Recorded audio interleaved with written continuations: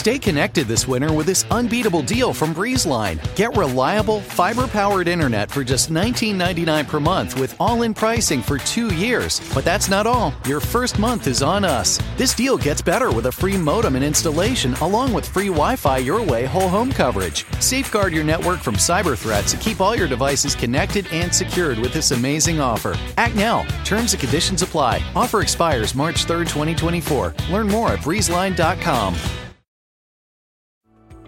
For years, I just dreaded going to the dentist. But at Advanced Dentistry, I don't have to. First and foremost, they want you to feel comfortable when you walk in. Like, you'll feel it. Whereas in the past, I might have gone into the dentist and thinking, I might feel some pain at some point. But with IV sedation, it can be something that you don't dread. If you've been avoiding the dentist because of fear, worry, or just not wanting to be judged, you're not alone. Visit nofeardentist.com to learn how IV sedation can change your life.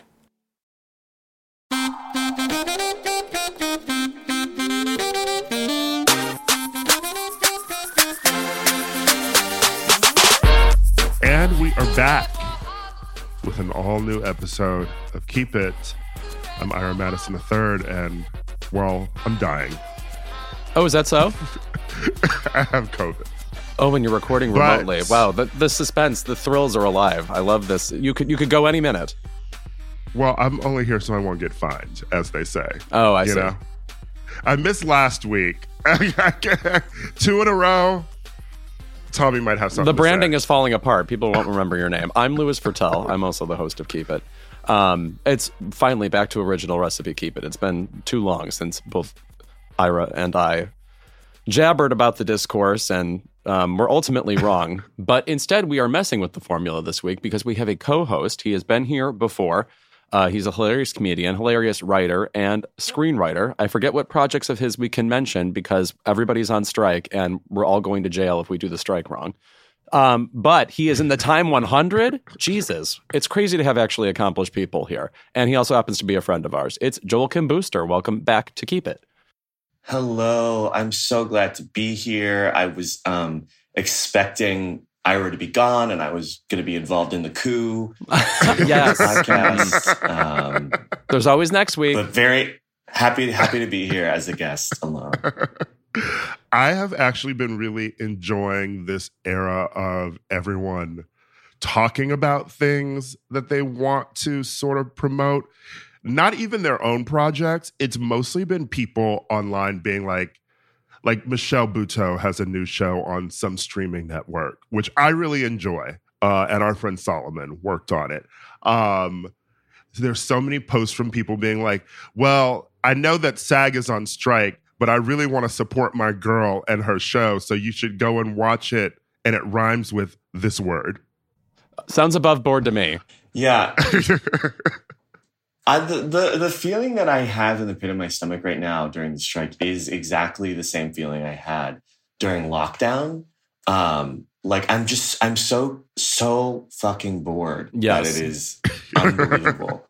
Like, it's the same thing of like, why am I, like, I go out, I pick it, I come home, and it's like 2 p.m. and I'm smoking a blunt and playing a video game. And it's like, what am I doing? Like, it seemed fun. It seemed fun for like the first 2 weeks. And now I'm so desperate for literally any sort of stimulation beyond just sitting on a couch with my boyfriend. I feel like when you go to the picket line, basically you have to plan to have a picket buddy and make it a different one than you've had previously, where you spend most of your time walking with them so that you have like a unique experience on the line, because otherwise it's just patrolling and unfortunately talking to the same people and also avoiding the same people on the line. It reminds me of going to warehouse parties in LA where I'm like, okay, we made out once in 2017. I cannot do it 7 more times. I cannot. Yeah. Yeah. I was at the beginning of the strike very into, socializing and having my walking buddy for the first part, but I have now like devolved straight up into my earbuds are in, I'm holding a sign, I'm listening to Keep It or some other culture podcast. And when the podcast is over, that's when I know it's time to go home. I've never thought of just taking but I guess when you walk Disney, there's a lot of space to do that. So maybe I should put my AirPods in there and, get into podcasting. There's nowhere to hide in New York. You know, it's true. We've talked about this, but it's like there's truly like two like steps that you're walking and you're just repeating it because we have so little sidewalk to walk in front of any place that we picket. But, oh yeah, you know. I when I was in New York, I picketed in front of the Upfronts, and it was just wow. You were on a slim, like a balance beam, basically with everybody else. You're walking around a hot dog cart. We were walking around that hot dog cart, basically. Yeah. Have you seen any celebs lately? Because I'm seeing like Colin Farrell. The Paps are getting him. The Paps are getting the hot guy from The Bear. I do not remember his name. Hot Gene Wilder is his Allen name. White. Oh, that's right. Jeremy Allen White. Yes. Mm-hmm. Short King's having a moment. I'm still getting over the first day I was on the line. I saw Natasha Lyonne, and I didn't realize she was like 1'7" or something. I'm still blown away at tiny celebrities. My thing is that I'm surprised after 4 years of living in LA, I still get a certain kind of starstruck for only specifically people who probably aren't getting recognized a lot. Like the way I lost my shit when I saw Dermot Mulroney on the line. And it's like, I haven't thought about Dermot Mulroney in years. And yet seeing him live and in person, it really made me, I don't know, something inside me shifted. And I was with Guy Branum actually. And Guy Branum is the perfect person. You want Guy Branum with you when you see a celebrity because he has no qualms about being like, Dermot Mulroney, come and get a picture with us on the line. And Guy will go through all his IMDb credits like at the drop of a hat too. So he'll keep you updated really quick on that. Dermot Mulroney, by the way, and he was in the last Scream, correct? Yes. That was a performance that started off, I don't know if you're right for this. And then by the end, I was like, you're the best performance in this movie. I love a head fake. I thought he was a really good killer. Yes, he was a good killer. There was a lot of fun there, but I think he sort of tipped it a little immediately for me in the movie. Dermot Mulroney is somebody who you do sort of wonder why he didn't blow up in a bigger way, and then you watch My Best Friend's Wedding, and you're sort of like, I see why he didn't blow up in a bigger way. I just feel like he's somebody who always reminds you of three other actors. He's sort of like what I call an Emily Blunt. I'm like, you're very talented, but like, unfortunately, life has done this thing to you where you always remind me of Katy Perry and Rachel Brosnahan and whomever. There's always there used to be an actress whom I'm obsessed with. I used to bring her up all the time on this podcast. Gene Simmons, who is probably best known from Guys and Dolls. But she's in like Spartacus and she's in the Laurence Olivier Hamlet. She unfortunately looks exactly like a hybrid of Vivien Leigh and Elizabeth Taylor, who are, of course, more accomplished and more famous than she is. And I always felt like that held her back. Yeah. Really stretching the definition of widely known there, Louis. There's even a more famous Gene Simmons than Gene Simmons. Yeah. You know what I'm saying? Okay, we need to get into the tragedies of this week. Keep It often is about pop culture, but mostly it's a podcast that should be called Who Died, because we get into who died. And this week, somebody I'd call it Gen X icon, but icon anyway. I mean, you'd be if you didn't know Nothing Compares to You, and the incident on Saturday Night Live where she tore up a picture of the Pope, and by the way, said the word evil as she did it. It was not ambiguous, the intention behind doing this. Sinead O'Connor, to me, one of the most important artists of my lifetime. Ira and I did an episode once where we talked about no skip albums, and I picked I do not want what I haven't got by Sinead O'Connor. This is somebody who had a fucking strange and hard life. This is somebody who survived abuse, and her entire discography and life of interviews is filled with conscience and empathy, even though she's known as a firebrand and an iconoclast, which she is. I was devastated by this. What are your guys' recollections of Sinead O'Connor? I mean, so I remember Sinead O'Connor, obviously the thing that sticks out the most in my mind is ripping up a picture of the Pope. I remember sitting at home watching SNL in syndication. And also like this was the big one for me was she was a fixture on like, I love the 80s. I love the 90s. Oh, sure. And so that is where like most of my pop culture from that time as a homeschooler came from. But I remember Sinead really brought together my family and the Catholic Church because we grew up evangelical. So we were very anti-Catholic. And yet this event somehow brought our family together with the Catholic Church, and we all just that's too bad. She was bad. Yeah. And so it wasn't until I was an adult that I was really introduced to her music, and then suddenly, it all came sort of full picture for me in terms of how important she actually was. But it's strange to me that she didn't have a bigger rehabilitation moment in the current era. Like, obviously, I think like public opinion has shifted pretty, far away from the Catholic Church in recent memory. And it's surprising to me that Twitter didn't revive her career in a bigger way before she passed. I think it's fair to say, and she said this herself, people said, oh, you threw away your career with that moment or whatever. And she said, no, what actually happened is I shifted into being dependent on being a live performer. And she was always so dynamic as a live performer. I saw her in concert in, I think, 2012 or 2013. And she was still wailing and hitting the notes as she did on her debut on The Lion and the Cobra in 87. And also, she is sort of like a Linda Ronstadt or a Joni Mitchell in that she was never beholden to any music styles of the time. Like, literally in her biggest moment with Nothing Compares to You, which of course is a fabulous Prince cover, she followed that album with an album of jazz and pop standards. She then had a reggae album at some point. This is somebody who did an album of old Irish folk songs. Like, it was just wherever the muse took her, and she was never determined to be, she didn't put out like a major rock album in the time of Jagged Little Pill, for example. She was always doing her own thing. And fabulously so. Ira, are you? I think I tried turning you to a Sinead O'Connor superfan, and you selfishly stayed in your lane at the time. I did do a pilgrimage to Ireland. I tried to, and you only found Samantha Mumba. I only found Samantha. Only found Colin Farrell. Making again, one of those. Yes.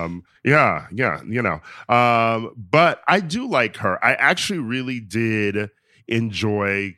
I mean, I guess she didn't really have sort of like Joel was asking, like a sort of like resurgence or sort of like thing of people like reevaluating her career, but she was like really funny online. Jesus, constantly. is she funny? Like she loved to tweet. And so that was just a weird thing, like rediscovering about her. What I really enjoyed was people circulating, obviously, that letter that she had written to Piers Morgan after he was trying to get her on his show after her son like committed suicide, which is like, he's such a fucking ghoul. But she was just like, like, I don't want to go on the show because you wouldn't even be thinking about me. You'd be thinking about the fact that you really just want to fuck Meghan Markle, like you're obsessed with her. And he responded because he's such an idiot. He had the time. I can't believe it. He was like, oh, you're so funny, Sinead. Like, ha, like they were in on the joke together when like clearly she hated this man. And it was weird seeing him this week too, just going on about how much he loves Sinead O'Connor, etc. And I was like, that bitch did not like you. Yeah, right. Not begging for the Piers Morgan appraisal of Sinead O'Connor's career. Before moving on, of course, to Pee Wee Herman, I just want to say there are several tracks in Sinead's discography that have gone way under the radar. Fire on Babylon. The other song she performed when she was on SNL was from that album of standards, and it's a cover of a Loretta Lynn song called Success, which was rebranded Success Has Made a Failure of Her Home. Great recording. And she has a song called No Man's Woman. How was that not on the charts when that came out? An awesome empowerment anthem. Very hardcore feminist. And in addition to being hardcore in general, love Sinead O'Connor. Pee Wee Herman. Another, like from the same era, really. Like Pee Wee's Playhouse is really from the same time as Sinead's coming out. I just want to say, first of all, the amount of comics who apparently had a very close relationship with Paul Reubens. I did not know how sweet a man he was. Everybody from Kathy Griffin to Lorraine Newman, who are both in the Groundlings, which is the LA comedy troupe club that Paul Reubens started in. Adam Shankman, the director and my friend, he was recounting how rad a person he was. Somebody who I'm sure when he started this character as a live act, Pee Wee Herman, he did not think it would come to really represent a quality in people of daffiness and irreverence and fun.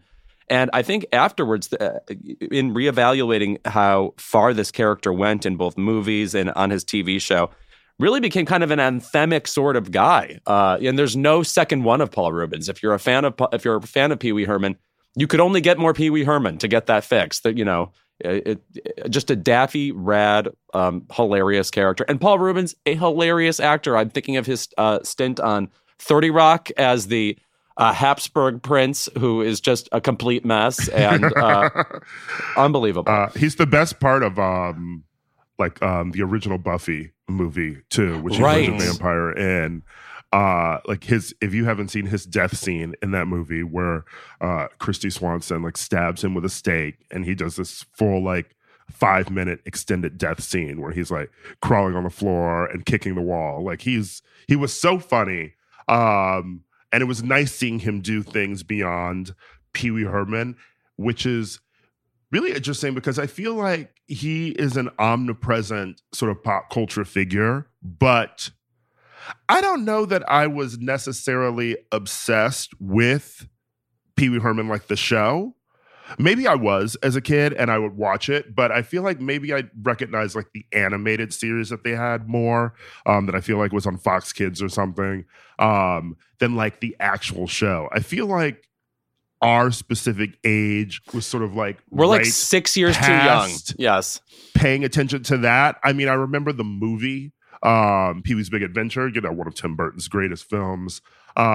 But even that, I feel like I discovered that later after I was already a Tim Burton fan. The magic to me really came when he did a few years ago. I feel like he did like a Broadway version of Pee-wee, and that show was really like moving to me. It's funny though.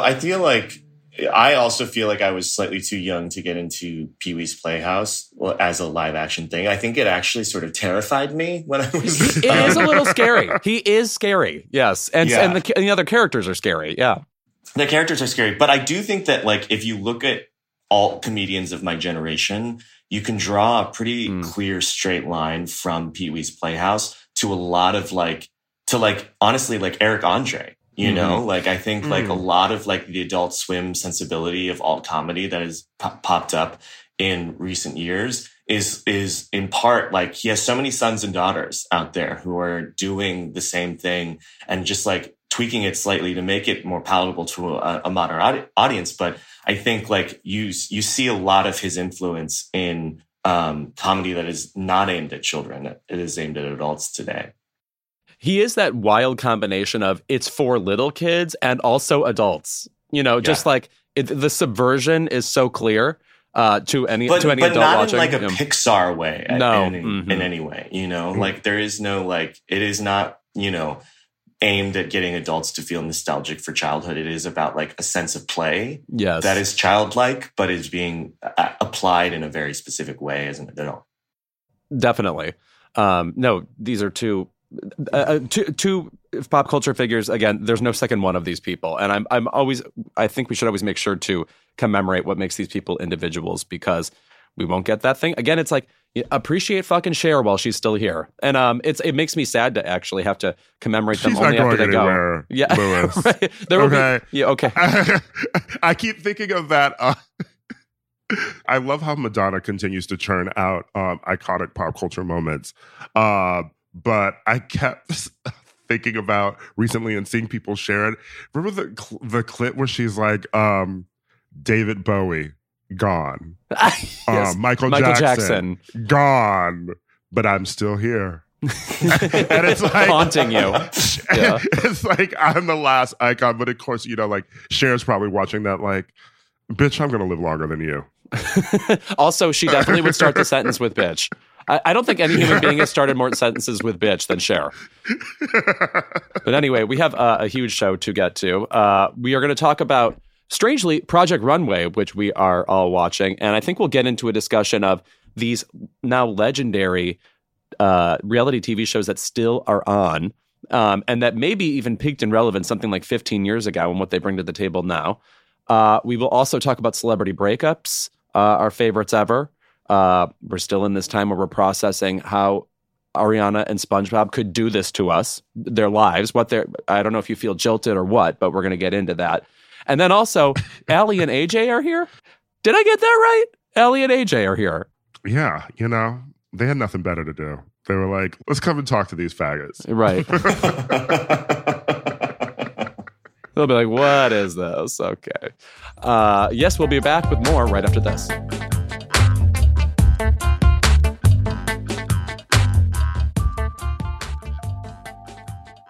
Healthcare is a human right, and that means the only pills anyone should be paying for are the kind with little happy faces on them. The kind that make you feel so excited, so excited, so excited, so scared. For a minute, I thought you were doing a Pointer Sisters reference, but you were doing a Elizabeth Berkley reference. Never the twain shall meet. Only fun drugs should cost money. Teas and stickers are available now at the Crooked Store to help you spread the word. Call me crazy, but I think getting a life-saving medication should not be more expensive than a fun night where you mistake the rug for a giant cat. Been there time and again. Head to crooked.com/store to get your new favorite tea and a sticker to cover the health insurance logo on that free water bottle. Okay, but can Crooked start selling some of the fun drugs? Yeah. Let's get into the real business. Meet me in an alley, Favreau.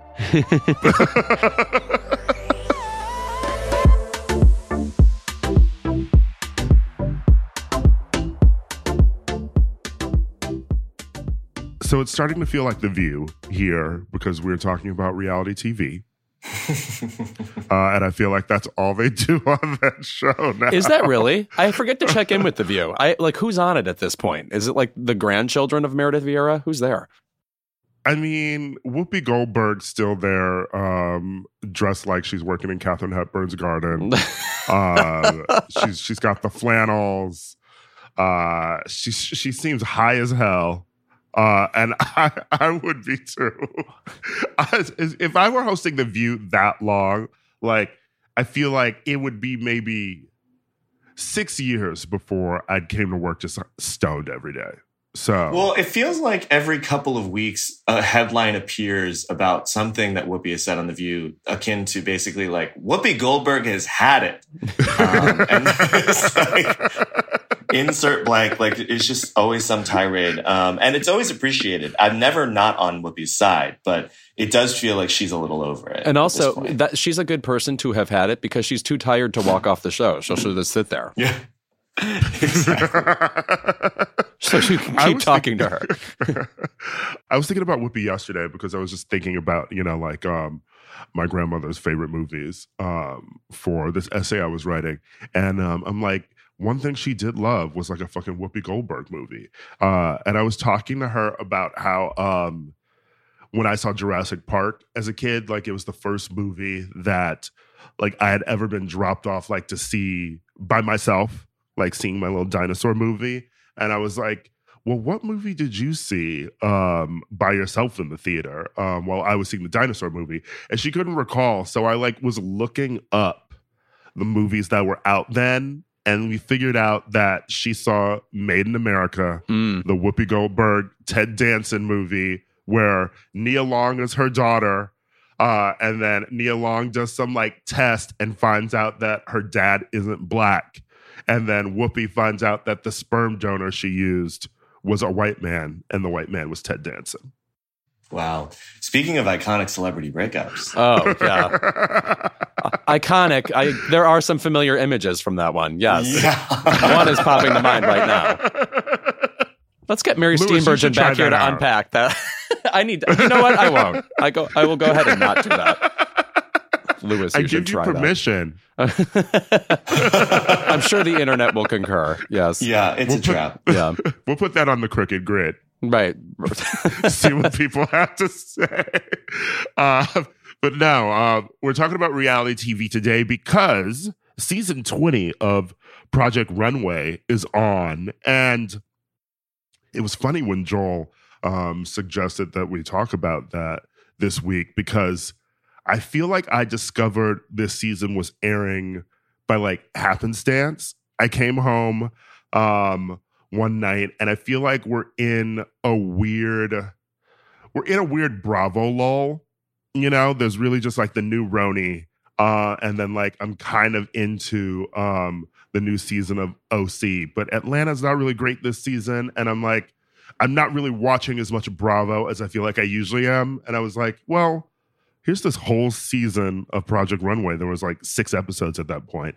And I started it, and I feel like I watched all 6 of those in one night because this season is fucking great. And since it's an all-star season, it has all of your favorites back. More favorites than I expected. I mean, like, Rami Cashew is on the show, and seeing him like walk in that first episode, I was immediately taken back to like the season that he was on, like season 4, and thinking that he was the hottest man I had ever seen on TV at that point. Unbelievably hot. And he's still incredibly hot. He is still incredibly hot, but I did turn to my boyfriend. My boyfriend has never seen a season of Project Runway, except for maybe a few of the newer ones with Miss Kloss. And I was like, oh, he's really good. He's really good. He's one of the best ones. And he has not been turning it out this season very much. And I do find that I think I'm probably remembering him being really, really good. And he was great on his original season. A finalist, came in second to Christian Siriano. But like, I do think I was a little bit blinded by his hotness in his original season. Well, because he's not giving so much this season. I think the issue is, though, like, as the seasons progress, it's like Drag Race. People become aware of where they need to be super primed. And, you know, when you're in the early seasons of a reality show, particularly like Project Runway, you don't really know the ins and outs of what's expected of you. And now you have these people from season like 16, 17, and 18 who work probably 3 times as fast as these original contestants did. That said, it is so amazing to see Kara-san, who was a finalist from season 1, which I think is one of the greatest reality TV shows of all time, period. And this woman has not skipped a beat. She is still a professional costumer. She works on Disney's Descendants. At the time she was on the show originally, she was a costumer for 8 Simple Rules for Dating My Teenage Daughter. And that's a show that had cute clothes. And I just remember thinking at the time, like, she was a very new type of reality contestant because it wasn't like American Idol where everybody necessarily came in as a total amateur, like a pretty good singer from their hometown. This was an industry professional who was, worked in fashion, but still there was this ambition to be, a name and a designer on her own right, not just making costumes for people. And I think that's what one of the enduring and endearing things about Project Runway is it really humanized the industry of the idea of working in fashion. Like, I don't remember before that having any idea of what it meant to be a costumer, if that was at all possible. The idea that there would be wannabes out there who aren't famous yet or working yet. And she is still turning it out on this show. I love her this season. Correct me if I'm wrong, though. Bravo sort of pioneered, like, the professional class reality show. Definitely. I'm thinking of like Top Chef as well. Like, I feel like a lot of competition reality shows prior to these 2 shows really were about assembling an assortment of regular, everyday, quote unquote, people to do physical challenges or compete in some regard, not connected to whatever they did professionally. Let us not forget Sheer Genius. I fucking loved that show. I loved Jacqueline Smith as the host of it too. She was both a good host and completely aloof, which is, I think, what I would call the Padma Lakshmi standard.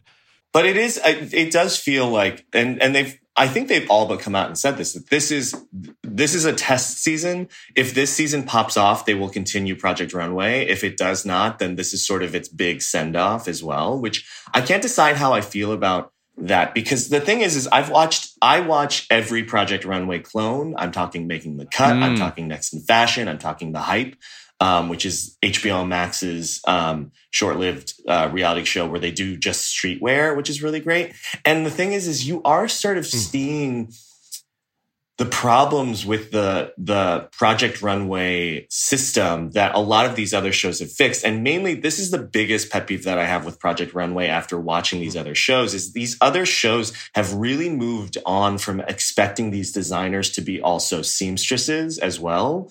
And it's one of the central conflicts of a lot of these designers on Project Runway that you see, which is, are you a good seamstress or are you a good designer? And because these other shows now are farming out a lot of the work to seamstresses, like in Making the Cut specifically, I think was one of the first ones where they don't construct these garments. They really only just design them and then send them off to be constructed by a seamstress. And you're seeing that a lot in Project Runway this season, where really good designers are going home or ending up in the bottom because they simply, especially the older designers who are from the earlier seasons, who have really moved on from having to construct their own designs, you're seeing them struggle in a way that I don't think you'd see them struggle if they were given seamstresses to actually bring some of these designs to life. And it's not particularly telegenic to see someone not be good at sewing either. So it's not like a really compelling thing to watch on a reality show. Except I do wish that you still had to sew things on Drag Race. Yeah. That I do wish were. It's weird that like that was always the original element of Project Runway. And now we've gotten away from that in the fashion shows that we see now. And then it's weird that like RuPaul's Drag Race has sort of gone in that direction now too, where like it's just everyone comes in with like a glamorous outfit already made for them, which is not the reality for most queens who were initially cast on Drag Race, because you sort of have to be on the show and get a name for yourself to then be able to afford to get outfits made for you. Well, that's almost a relic too of like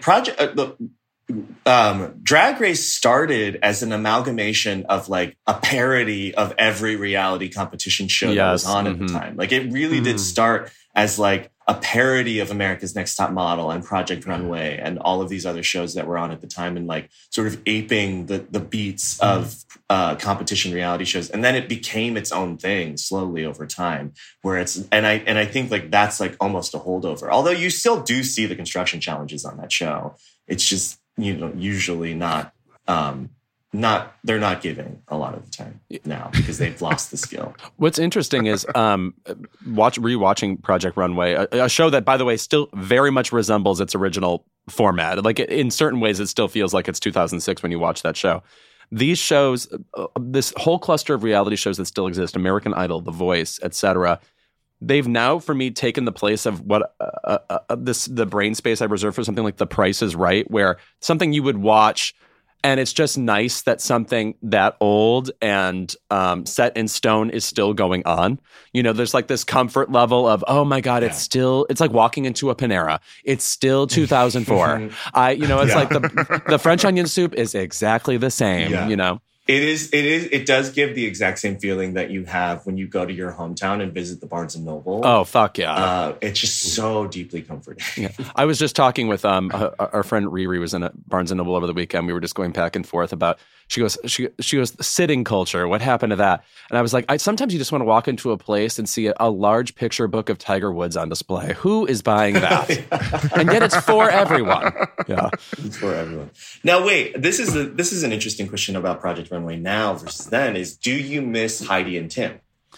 Well, that's the biggest change. I have enjoyed the irony of Christian being the mentor figure to people he competed against on the season. Like him talking to Rami is very interesting.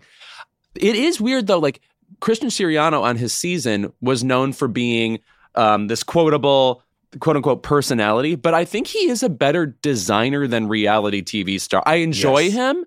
And by the way, his insights are extremely direct. Like people just up and abandon their designs and start anew when he tells them to do something, which is not Tim Gunn style. But I like him enough. I prefer Tim Gunn. And then in terms of host, Heidi, I think Heidi got a little cheesier as the show went on, as she became more producer Heidi than host Heidi. Yeah, making the cut, they were insufferable. Yeah, it is tough. I do miss sort of the pageantry of Tim Gunn occasionally, but Christian is better at the job. Yes, right. If you're really looking at it. Like he is less, and I do wonder if part of the reason he's less of a clown than he was, and I don't mean that pejoratively, but like less of a reality TV show clown now, is that I do think he sort of got burned a little bit with the way, like he was a reality show figure that could have only existed in 2008. He mainstreamed a one specific word in particular. Hot tea mess. Yes, I don't mean to. Yes. that, I mean, when we talk about him being quotable, like that's sort of the quote, you know, and like he certainly can't. I think he's hyper aware of like that sort of being his rep going into this, and he's calmed down as a person so much because of it, and he's done a lot to make amends for that. And I think like he is probably hyper aware of not wanting to be that guy again on television this go around. He also, by the way, I just want to say, is fucking brilliant. I mean, like the clothes he has turned out over the years, like there would be a hole in fashion without him. Like just he's somebody who takes the assignment of dressing not size 0 bodies, not as a quote unquote challenge, but as the work. You know, I feel like he's been always like, let's make everybody look fucking awesome. You know, yeah. Which is another big change to modern Project Runway that you didn't see in the older seasons, which it's interesting to see. They haven't really made it a storyline. In previous seasons of new Project Runway, they've really made it a storyline of some designers struggling because now all of the models are a mix of different body types. And you've seen in the past, they've made it a storyline that designers struggle with that challenge. You're not really seeing it this season. Like no one's complaining about getting a different sized model than the standard or anything like that. But I do think that it is, it's exciting. And I think that like Christian was a big, you know, sort of reason for that change and is seeing them design for different bodies because it is a reality of this industry now that like, you know, people of all sizes expect to look fierce on the runway. And when you think about, you know, I guess, you know, his quote unquote makeover from, you know, being the person who made that word famous, and now we see him in a completely different light. He really has just sort of like carved out a space where it feels sometimes like it is only him. I mean, you know, like obviously there are plenty of designers, you know, who make clothes for all different body types, you know, but like people still think of him when they're like, you know, like I can't get like an outfit for this red carpet because, you know, like this person won't dress me or it's last minute. The people still are always just sort of like, at Christian Siriano, can you help me? You know, like he's sort of synonymous with that now. And I love him being on the show. I will say, I don't miss Heidi and Tim. But you know who I do miss is Michael Kors. Yes. Unfortunately, he could boil it down to a fucking hilarious quote every time. Yeah. The critiques on the runway just do not hit as hard as they did when Michael and Nina were playing off of each other. Yeah. No one is focused really on the female crotch more than Michael Kors and despairing at a crotch. Yes. Yeah. And his way with words, the way he would just describe a garment was the funniest thing in the world. Barefoot Appalachian Lil Abner Barbie. Who can forget that sequence of words? Like John Jacob Jingleheimer Schmidt. Yeah. She's a grandmother going to get some coffee, and she ran into a lawnmower on the way. It's just like everything. It's just the other people just don't really have that for me, you know? And the last thing I'll say on Project Runway 2 that is especially interesting about this season of All-Stars, because it is so many new people and so many old people, is you really do feel the way that these shows have shifted. Like, if you remember in the early seasons of shows like Project Runway and Top Chef, it was so much about people living in a house and sort of the interpersonal conflict that also would come along with the competition. And they're not interested in that anymore. Mm-hmm. They're just not interested in it. Except you see the one person that's sort of carrying over that vibe in this season is Corto a little bit. Like she is by the way, one. Kato is fucking hilarious. Yeah. She is.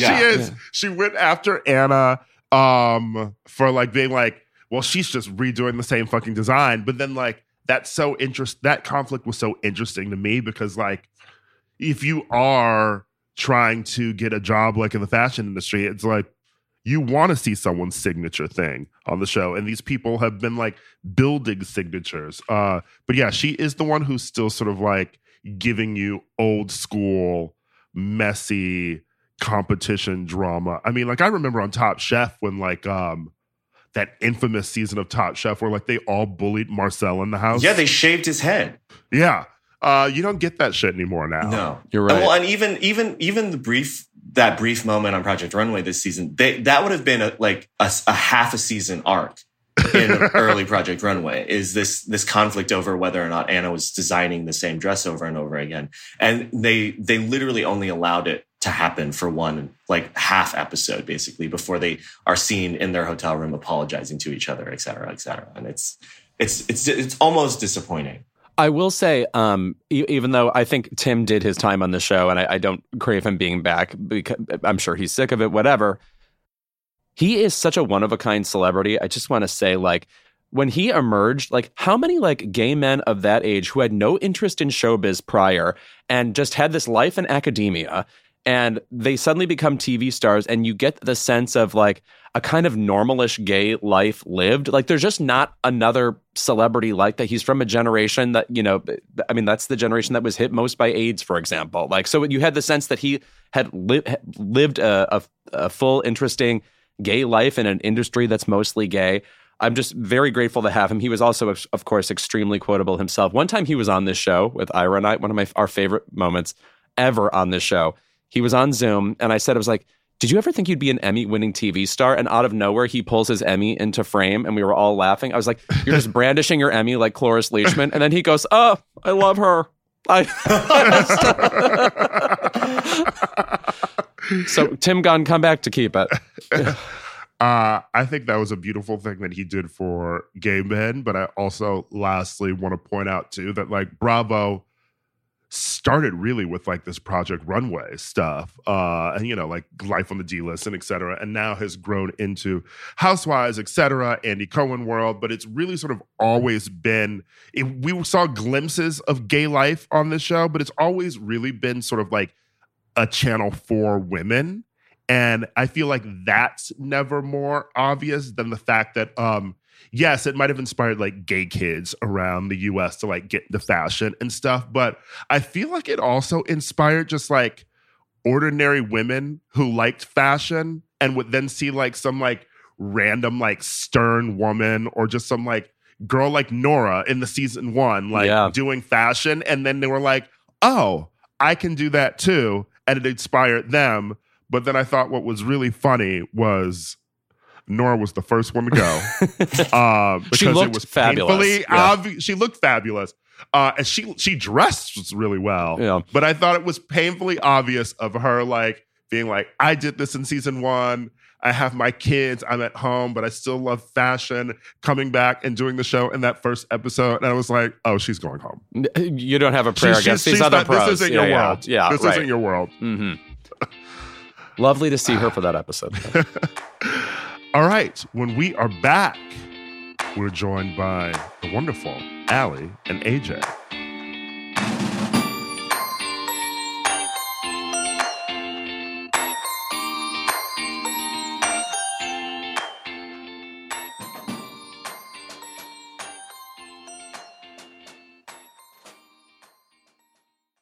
Black Stories, Black Truths is a celebration of Blackness from NPR and how I live my life every day. Oh, I'm glad to bear witness to it. Each of NPR's Black voices are as distinct, varied, and nuanced as the Black experience itself. In the Black Stories, Black Truths collection, you'll hear stories of joy, resilience, empowerment, and creating world-shifting things out of a struggle. It sounds like you at Coachella. I'm already tuned in. Every episode is a living account about what it means to be Black today, told from a unique Black perspective. From Bobby Shmurda to The Wire, Michelle Obama to reparations, there's no limit to the range of Black stories, Black truths. Black perspectives haven't always been centered in the telling of America's story. Now they are the story. In NPR's Black Stories, Black Truths, you'll find a collection of some of NPR's best podcast episodes celebrating the Black experience. Hear a feed of episodes from across NPR's podcasts that center Black voices. It's NPR Noir. Turn on NPR today and hear a range of voices as varied, nuanced, and Black as the country we reflect. Stories should never be about us without us. Doesn't the Black experience sound like a 3-disc Prince album we never got? Someone check the vault, please. Listen now to Black Stories, Black Truths from NPR wherever you get your podcasts. March into spring with this unbeatable deal from BreezeLine. Get reliable, fiber-powered 500 megabits internet for $39.99 per month, plus a $100 gift card and price lock guarantee. This deal gets even better with a free modem, free installation, and free Wi-Fi your way home. Safeguard your network from cyber threats and manage user access for all connected devices with this amazing offer. Act now. Terms and conditions apply. Offer expires May 6, 2024. Learn more at breezeline.com. They say plants like music. Yeah, no, like really, they respond to the vibrations of it, which means that this playlist you're listening to, the plants are too. You know what else plants like? Organic soil from Miracle-Gro. It's made with all the best stuff like wood fiber and compost. Plus, it's OMRI certified organic, which officially means it's made with superior ingredients. And when you give your plants the stuff that makes them happy, they won't judge you on your iffy playlist. Hear that, plants? So go ahead and give them Miracle-Gro.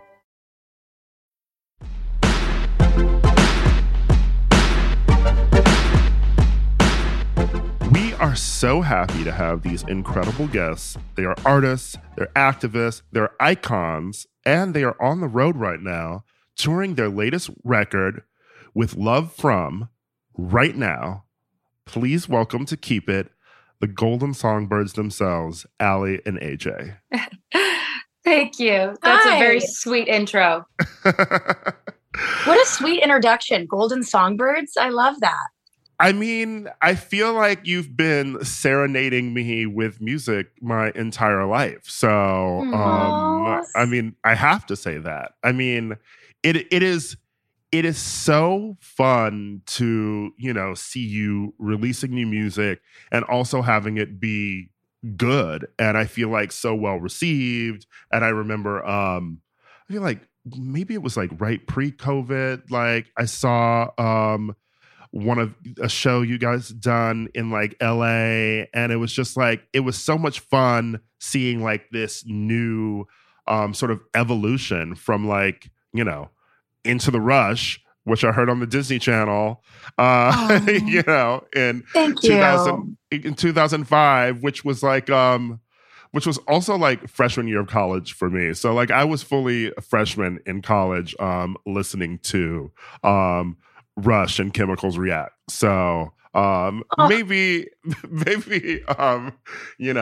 like everyone else who was a freshman in college then, but that was my jam. I was a Disney Channel addict then. Oh, thank you. That's really sweet. Ira, when did we first meet? I feel like we met years ago through Raymond. I think it was. Yeah. I was trying to figure it out too. I can't remember what year, but it was a while ago. I mean, it was definitely pre-pandemic, like you said. Yeah. I love that Raymond connected us. He's the connector of all wonderful people.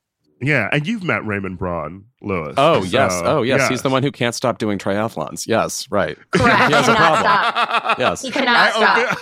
I open Instagram and I'm like, I'm exhausted, baby. I'm going to close this. I know. He has been our best friend now for 22 years. Oh, I didn't know that. Wow. He is like swimming in Asia right now, I'm sure. Yes. He's actually heading to Turkey soon. Yeah. Yes. We know his schedule. We just saw him the other night and we were talking about We know his schedule. I know his flight path. He goes to Berlin next. Like I know all of this because I'm always like, oh my gosh, Raymond, please be safe. Going into shark-infested waters. What are you doing? Well, I mean, Fire Island is shark-infested waters now. That's true. This summer. That's a good point. The sharks are everywhere. Fire Island versus Turkey. What's more dangerous? I'll tell you what has better food. And it's not the place with a restaurant called Canteen. So, no, even just on the concept of that, I find that so just like interesting, like not just, doing one is enough. I have a friend here, Charlie, and his friend, Nick, who sort of, they ran the Iron Man in like Austria this year, and they were like training for it. And, it was very intense when they were training for it. And like, then you didn't see them anymore. They weren't going out. Like they weren't drinking anymore. Now that it's over, like I have my friend back and he was like, yeah, that was like really fun and like intense to train for. But he's like, never again. Wow. It was like a one and done. I respect that. I respect that too. He's like, nope, it's not happening again. Yeah, just challenging yourself once, I feel like is all you really need to do. But, you know. Okay, I have to ask about this album and also just the way you guys collaborate in general. First of all, the music. This is such a pleasing album. With Love From.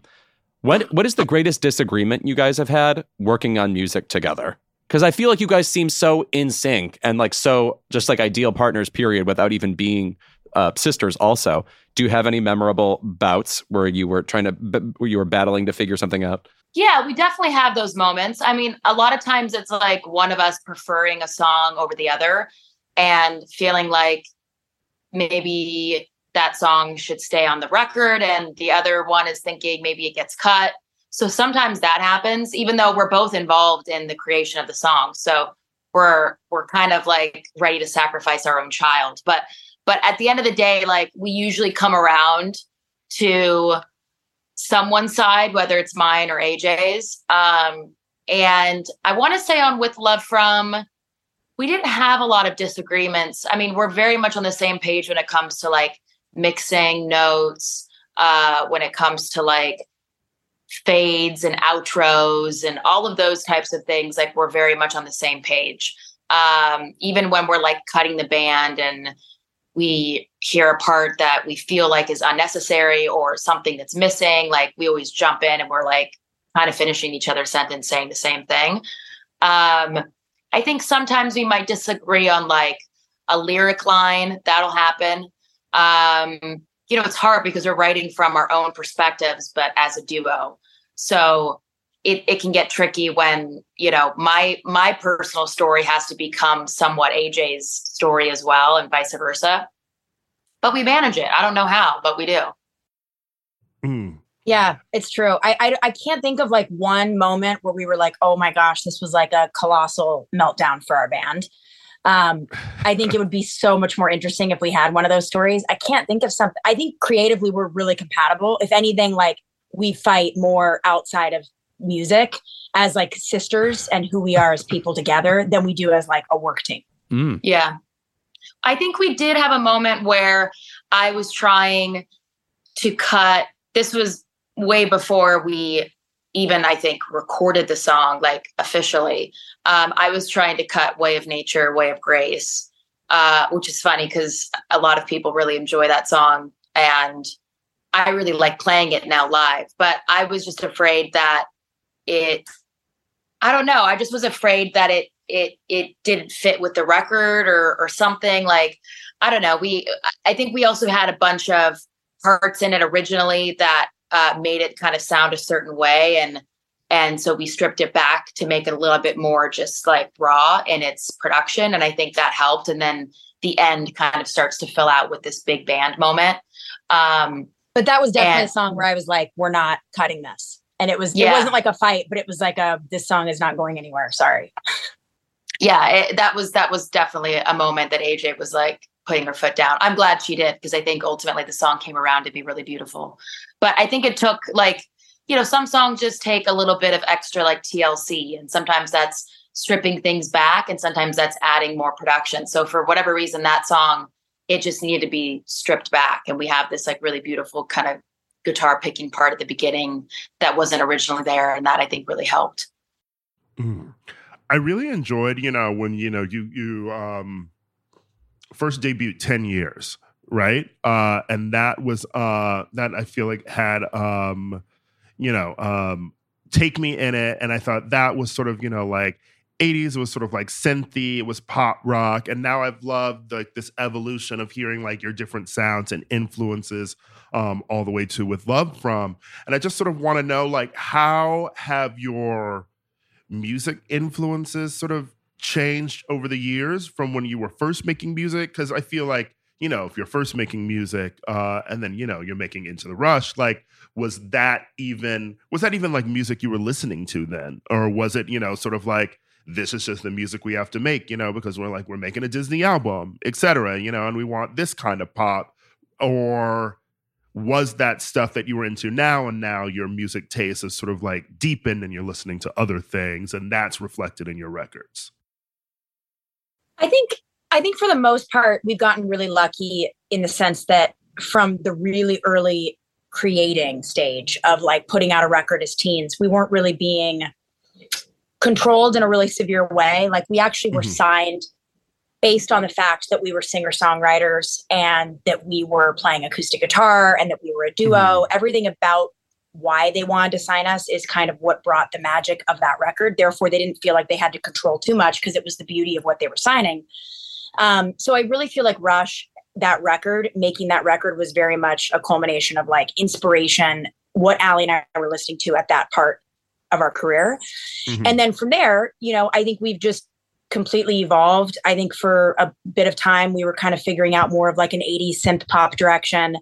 And then, you know, we've written stuff that maybe leans a little more like 90s rock or grunge. And then we were like, no, that's not really feeling like us. And it's fun because as artists, you can have so many influences and be into so many different things. It's hard to find your lane because you're like, well, I actually enjoy all these lanes and I want to be in all of them. And then eventually you're like, but I need to come up with a cohesive body of work that feels really good live and that feels like me and that resonates with who I am now, but also who I might become. You know, music is really tricky because it doesn't always age properly with you. And so I think this record, you know, it's very new still, but I really enjoy playing this record live. And to me, that's always a really good indication that it's going to work for a long period of time. Yeah. I think that live, I think us touring again and playing these songs live is what helped get us on the right track when it came to the albums and the consistency of what we wanted to create. And that it was music that transitioned live really seamlessly. And I think that that's not always easy.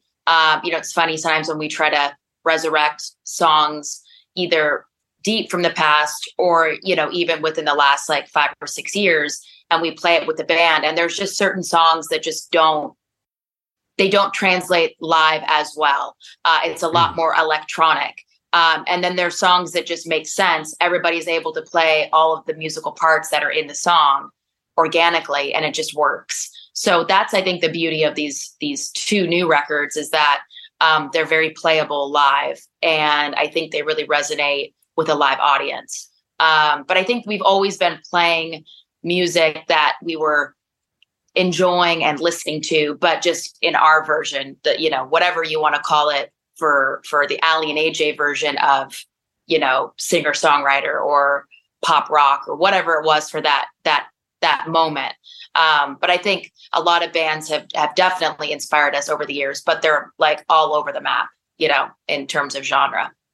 Is there any part of your career or any type of song that you once worked on that you've actually outgrown? Like, is it awkward to outgrow any old type of music? Like, is there stuff you basically wouldn't do anymore that you once did? Well, it's funny because, you know, I kind of thought that was the case for our first album because that album is 18 years old now. But my sister and I did this experiment in June where we played the entirety of the album front to back for the first time ever in years. Actually ever, because we never really toured that entire album where we played it front to back. And playing it live, I definitely was like, some of these songs don't fully work now because lyrically they're really immature because we were obviously writing them from a completely different place in life. But in general, when it comes to the melodies and the musical elements to the songs and just what Aly and I were writing during that time, I'm actually like, some of this is quite advanced. I wouldn't say like this record's perfect now, but a lot of it I really enjoyed. And I wouldn't have known that had we not played the whole record as adults front to back. And it was literally just an experiment. We played a special show and we recorded it. And it's going to come out during the 20-year anniversary of Into the Rush in 2025. So I'm really excited for that. And I think some of those songs actually have lived on in a really beautiful way. I don't think all of them work now, but again, it's because we're adults singing, you know, more childish material. That's so wild to have recorded something and be like, this is coming out in 2 years. Right. I know. Totally. Yeah, we are, we're really ambitious people and we're kind of insane. And Aly and I were like, we're going to challenge ourselves and we're going to just do it now because who knows what 2025 is going to look like or next year. So let's just record the record now, have it ready to go and put it out in 2 years. But it was fun. We learned all the material. We were nervous as hell. We're never nervous on stage. We were fucking terrified.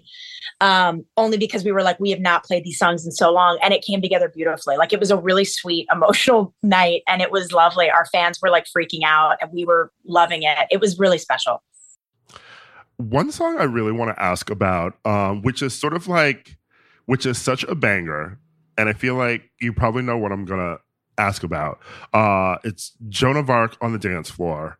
I feel like even with when I'm playing, like, when I'm like having like friends over and I'm playing, like music, like, like the gays, like they're like, oh, we want to hear like a Beyonce, like a Dua, like Tobla, whatever. Like, someone is always suggesting this song, and it's not me either. Like, people are like, they fucking love that song, and I've heard it out before too, and it's great. And I'm just like, what was your vibe going into making that song, and like, where is also the rest of that dance album? we did these kind of 2 song pairings between Joan of Arc and Attack of Panic. And for whatever reason, we were like in this moment of wanting to create, like, I don't know, our version of a dance track that would be played in like a Berlin club. And we were really inspired by Giorgio Moroder at the time. And we were listening a lot to him in the studio with the 2 collaborators that we worked with. And that's how those songs kind of became what they are. Like, they were just born out of, I think, us just like enjoying this dance music and like having fun and like running around the studio thinking, okay, maybe there's like a version of an Aly and AJ song that lives in this space. I don't think that we wanted to keep going down that, I don't know, that version of music. I think only because, again, it wasn't songs that felt like they could translate live. It felt like a song that you'd have like a DJ playing in a club, which is awesome. But it didn't feel like something you would have with like a full band. But we're trying to rework Joan of Arc to play live and put into our set in a way that feels like it's still honoring the original. Like, we're not slowing it down or anything, but we're just changing some of the instrumentation so it becomes a little bit more organic, and see if we can play it in a live setting. But we just played it for our first Pride show that we've ever performed, and it went off great. And we were like, I think the song was meant for the gays. Yeah, totally. I actually think Raymond kind of manifested us making those 2 songs, because there are times he's heard every demo in our career, and he'll be like, can you guys just make some more like gay club dance anthems? And we're like, okay, Raymond, sure. And so I honestly feel like those 2 songs came out of a conversation from Raymond, but it's funny, there's not like a full album that sounds like that. It's just waiting in the wings. No. I think if Aly and I wanted to, we could do it actually pretty quickly, just because I think that kind of writing comes really easily for us. But in a way, it just doesn't feel like where we're at currently. It feels more like a moment, not like the setting we're in right now as musicians. But I actually do love those 2 songs, and we're finding a way to incorporate them again live. I actually think Joan of Arc could go off in LA at the Greek. I mean, listen, just split the show into 2 parts, like Renaissance, okay? Like, come out, give us the Aly and AJ, and then you're like, okay, now welcome to the dance floor. There you go. That's a good idea. I don't mind that. We love a narrative at a concert. Yes, we do. We love eras. One thing I think is interesting about the 2 of you is you have very varied and different acting credits, and I was curious, which of the others' acting credits are you most jealous of?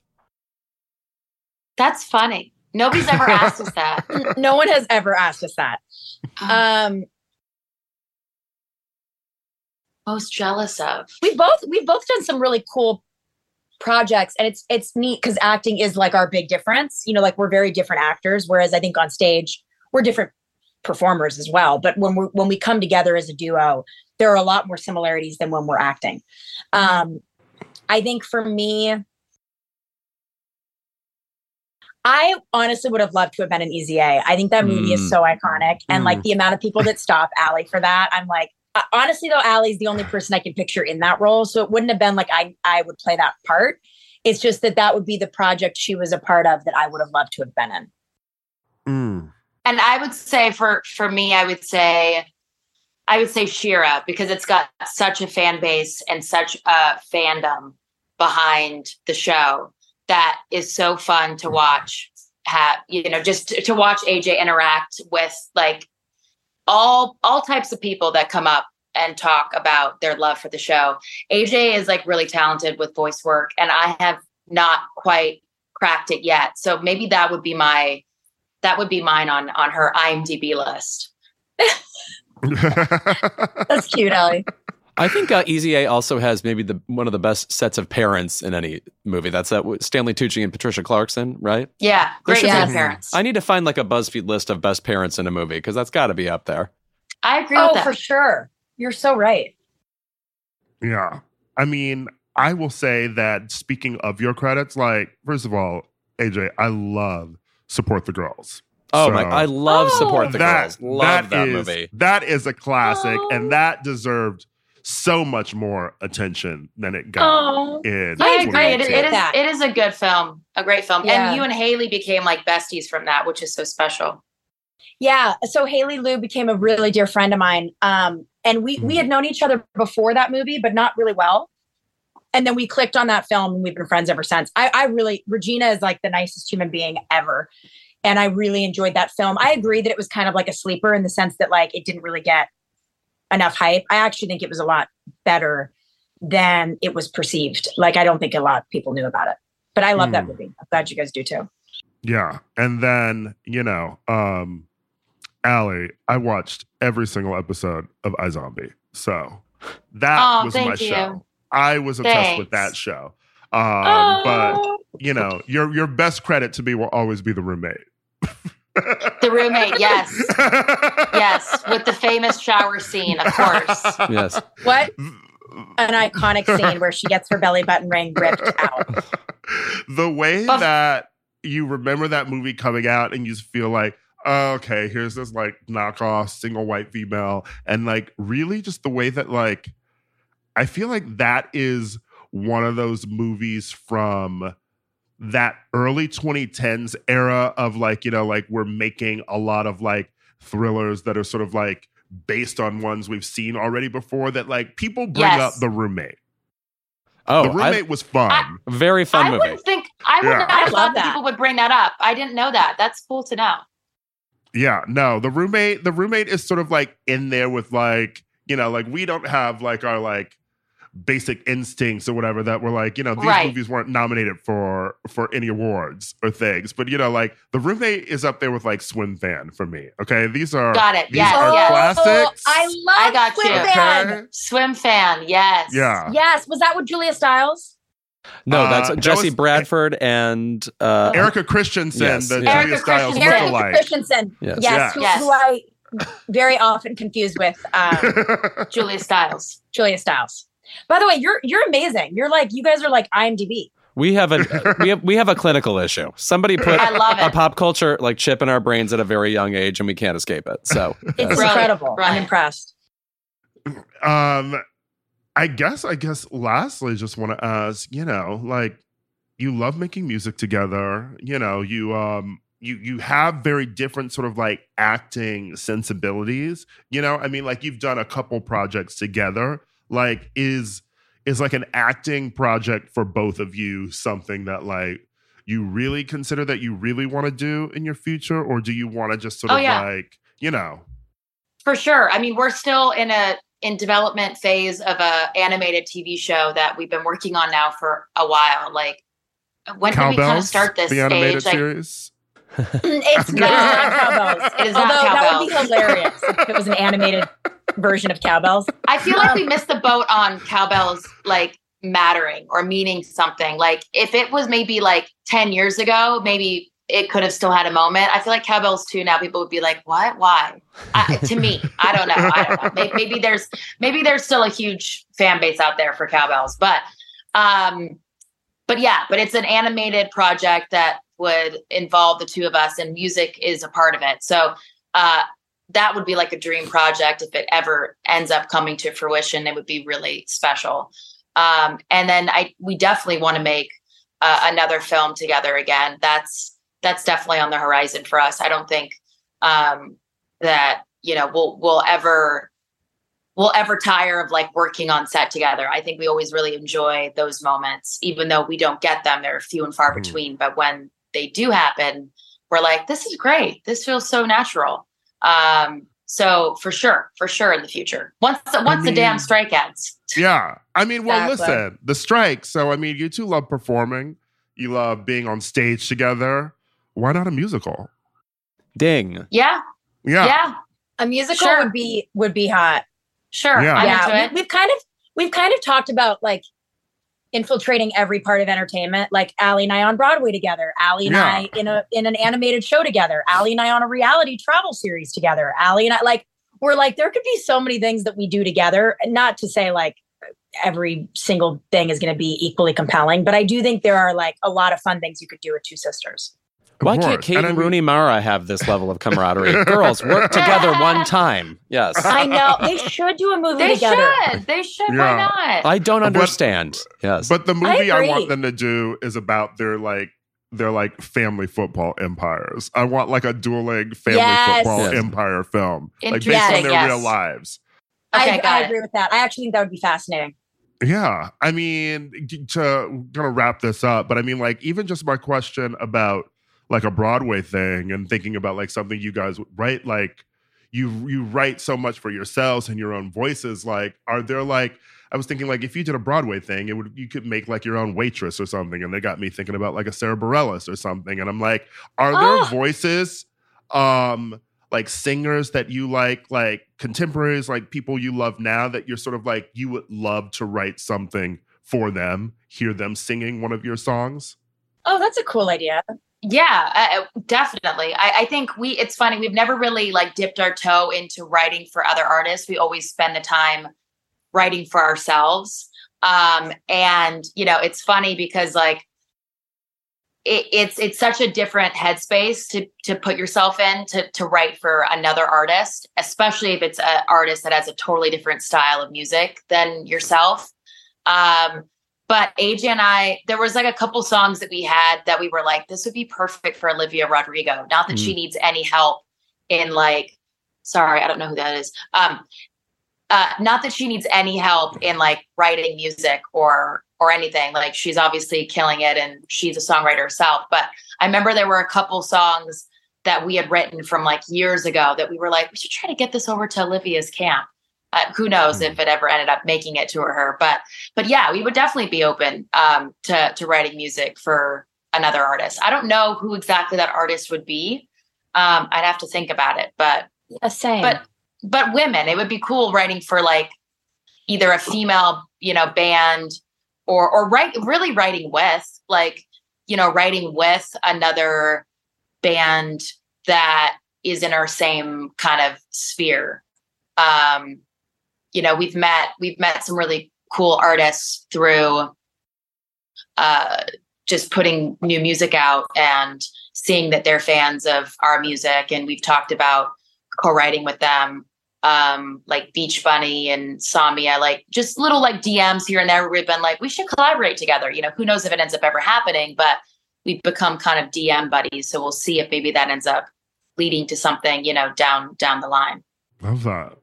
Well, thank you so much for being here, ladies. Oh my God, what a pleasure. Thanks for having us. Yes, it's good to see you. You too. as well. Thank you for having us, you guys. That was fun. And you guys obviously are welcome to come to any of the shows in September if you can get yourself to them. We would love to have you. I will be absolutely done traveling after the summer of gayness, and I will be in LA. So yes, I will. I will go. Amazing. Yes. You can wrap up the summer of gayness at the Greek on September 8th. Done. Brilliant.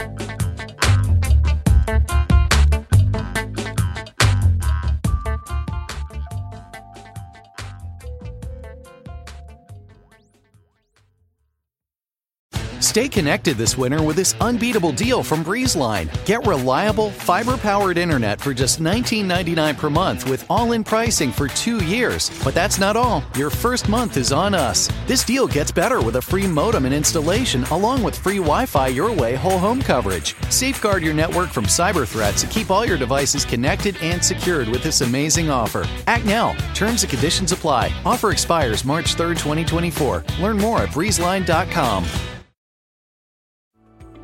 For years, I just dreaded going to the dentist. But at Advanced Dentistry, I don't have to. First and foremost, they want you to feel comfortable when you walk in. Like, you'll feel it. Whereas in the past, I might have gone into the dentist and thinking, I might feel some pain at some point. But with IV sedation, it can be something that you don't dread. If you've been avoiding the dentist because of fear, worry, or just not wanting to be judged, you're not alone. Visit nofeardentist.com to learn how IV sedation can change your life. Welcome back to our studio, where we have a special guest with us today, Toucan Sam from Fruit Loops. Toucan Sam, welcome. It's my pleasure to be here. Oh, and it's Fruit Loops, just so you know. Fruit? Fruit. Yeah, fruit. No, it's Fruit Loops. The same way you say studio. That's not how we say it. Fruit Loops, find the loopy side.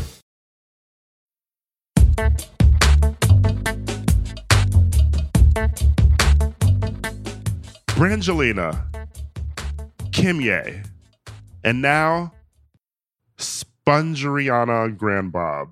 I don't know. Slay. Love is dead. And here we are at Keep It to Mourn It. Where have all the good celebrity relationships gone? Is Venus in retrograde? Is this a holdover from like COVID, like the snapback or something? Because I feel like Sofia Vergara and Joe Manganiello, Tina Knowles and Richard Lawson, that one hit me. I was shocked until someone showed me like a old like Instagram from like 7 weeks ago or something, where someone wrote, "Where's Tina? She hasn't been in your like Instagram photos lately." And Richard responded to them, "She's on tour with Beyonce." And you know what? I would always pick Beyonce over my husband. It is relatable. I will say, when people despair over couples breaking up, I kind of get it. But at the same time, when people break up, usually it's time to break up. I can't say I'm like sitting around being like, oh, stay together. Like, no, like you should do what you want with your life. It's just a weird instinct we have, I think. Yeah, and I think the thing is like the thing that makes the Ariana and SpongeBob of it all, I think especially potent and powerful right now, is that over the last decade or so, you've really seen like celebrity culture, specifically a celebrity monoculture, disappear. Mm-hmm. Like there are so few huge stars that we focus on. Like there are celebrity quote unquote breakups that happen quite frequently, but oftentimes when I see the headlines, it's two people that I've never heard of who have 20 million followers on YouTube, and I've just never these people have never crossed my paths in my entire life. And I feel like you see that in the way that we talk about celebrity breakups now. It's just there is no Brangelina because there is no Angelina Jolie and Brad Pitt. Like you just don't see A-list stars like dating and breaking up anymore, because they're like, what is considered the A-list anymore, because our culture is so fractured. And I think like Ariana is one of the rare exceptions to that, because everybody knows and loves Ariana Grande and is so familiar with her. And this is such an interesting, and I think it's notable when someone hot dates someone who is considered largely unattractive by a lot of the culture. We're like, what's going on there? What's the X factor? Yes, we want to know. But also, I was just thinking, somebody was describing the Taylor Swift Eras Tour to me. Why they were doing this, I can't tell you. I don't know why, but they were doing it. And I realized, what other superstars have emerged Taylor Swift predates 2010, but really in the 2010s. Ariana Grande is A-list, or would I call her a superstar? Like verging on it. But like Taylor Swift is a superstar. Who else? Like Jennifer Lawrence kind of, and then she sort of receded, it's interesting. So you're right. Like news like this doesn't hit often. And once upon a time, a celebrity breakup is just everything you would talk about. The vision of helicopters flying over the wedding of Madonna and Sean Penn. I mean, that's just a bygone era, Yeah. It's also mostly because these pop stars have also sort of like hidden themselves away. I feel like the Ariana news really sort of hit only when we found out about, the relationship with Ethan Slater, SpongeBob, the Bach in the movie. Because at first it was Ariana Grande's getting a divorce. And did anybody give a fuck? because we didn't even know who her husband was. Right. Mm-hmm. Like, she got married to him in the middle of COVID. They had basically a secret relationship. Like, he stayed out of the public eye the same way that, like, people talked about Taylor and Joe Alwyn for like a day or so, but like, we never saw them together. They weren't on red carpets. They had no sort of identity as a couple, especially as a celebrity couple, because he doesn't even really have an identity like as a big celebrity, you know? But once the affair like sort of element was added to it, like, oh, did Ariana break up a marriage? Like, oh, and like, you know, like now was she cheating on her husband? That sort of added a little bit of flavor to it where now everybody can't stop talking about it. Well, and also too, I think like another thing you don't see that is specific to this breakup that you don't see as much anymore is so much of it, of the machinations in the press, like the strategy of like leaking certain things to create a narrative around, because you saw that when she was just breaking up with her husband, like there was obviously things being leaked from Ariana's camp that then would become headlines about the husband and like how they were drifting apart and all of these things. And now, especially with the Ethan Slater and Ariana of it all, there's all of these leaks happening that you can definitely tell is Ariana's camp trying to sort of control the narrative around the breakup, where so many celebrity quote unquote breakups now happen so chaotically in front of our eyes on social media. They're not really being like sort of trying to be controlled. The narratives are being controlled in the press specifically, which is like, it's a fun like throwback to when we had actual stars breaking up. No, you're right. I think most breakups now with so-called luminaries of social media, now we get like an hour and a half explainer video about why they won't be, you know, unboxing things together anymore. And it's, you know, it's not salacious or giving, shall we say. Well, that's just every gay you know now. Right. What's also interesting, too, is the fact that I feel like there are more single celebrities now, or maybe that's not a thing that's just always been there. But I don't know. It just feels like people are single more, or the celebrities who are dating people are marrying people who just aren't other mega celebrities like themselves. You know, I mean, like it happens, but that era, like, you know, of Madonna and Sean Penn, etc., even like Beyonce and Jay-Z, and when Taylor was dating celebrity after celebrity, like there's been a conscious choice of these women lately, even like Gaga, like selecting men who are out of the public eye so that they themselves can retreat from the public eye in a way that celebrities didn't really need to in the 90s and early 2000s. And I wonder if it's part conscious choice, but also just because they aren't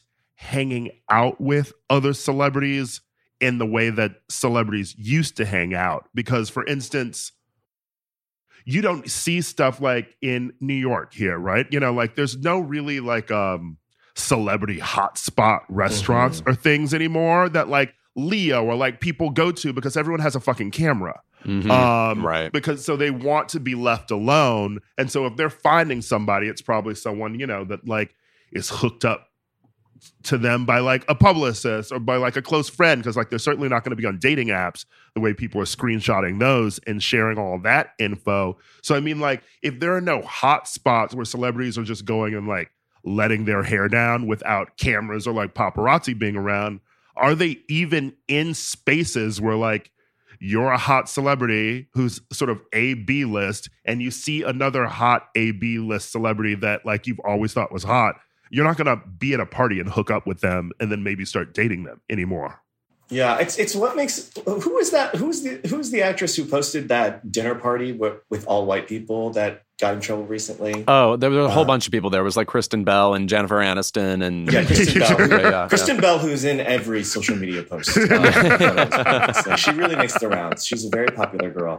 But yeah, I feel like it's what makes moments like that so interesting is that like you don't see celebrities hang out like in big groups like that as much as you used to. Like, I don't know if everything just seems so fragmented now, I think is part of it.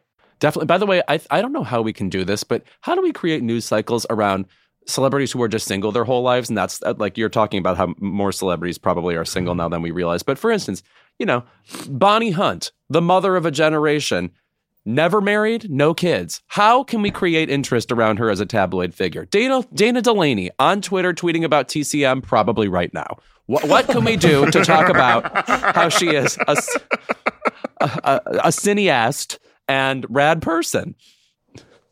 Yeah, it's interesting. I'm trying to think of like who else is of that age. Kylie Minogue, right. Nobody talks about Kylie being single for so long. Right.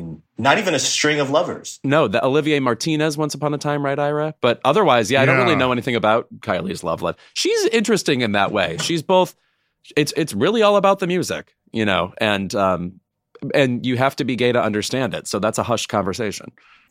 I feel like the men sort of get away with that more. I mean, there was the bygone era where, like if a man was single for so long, it's like, is he gay? But now I just feel like the men are like, I feel like and obviously like Drake has a child with like that one woman. But like, do you really even hear about like him being in a relationship? You just sort of assume that he's just like sleeping with women from time to time and then just moving on, Like I've never really heard of like a big Drake relationship aside from like when he was dating Serena Williams or J-Lo.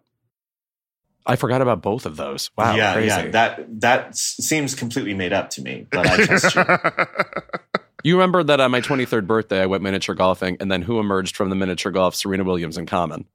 That's the biggest celebrity thing I've ever seen in my life. And all I could think was, I wonder if Serena Williams is bad at miniature golf. Like, what if she just like completely choked at a sport? Well, one thing about Common is he is ran through. Yeah, definitely. I feel like everybody has dated Common.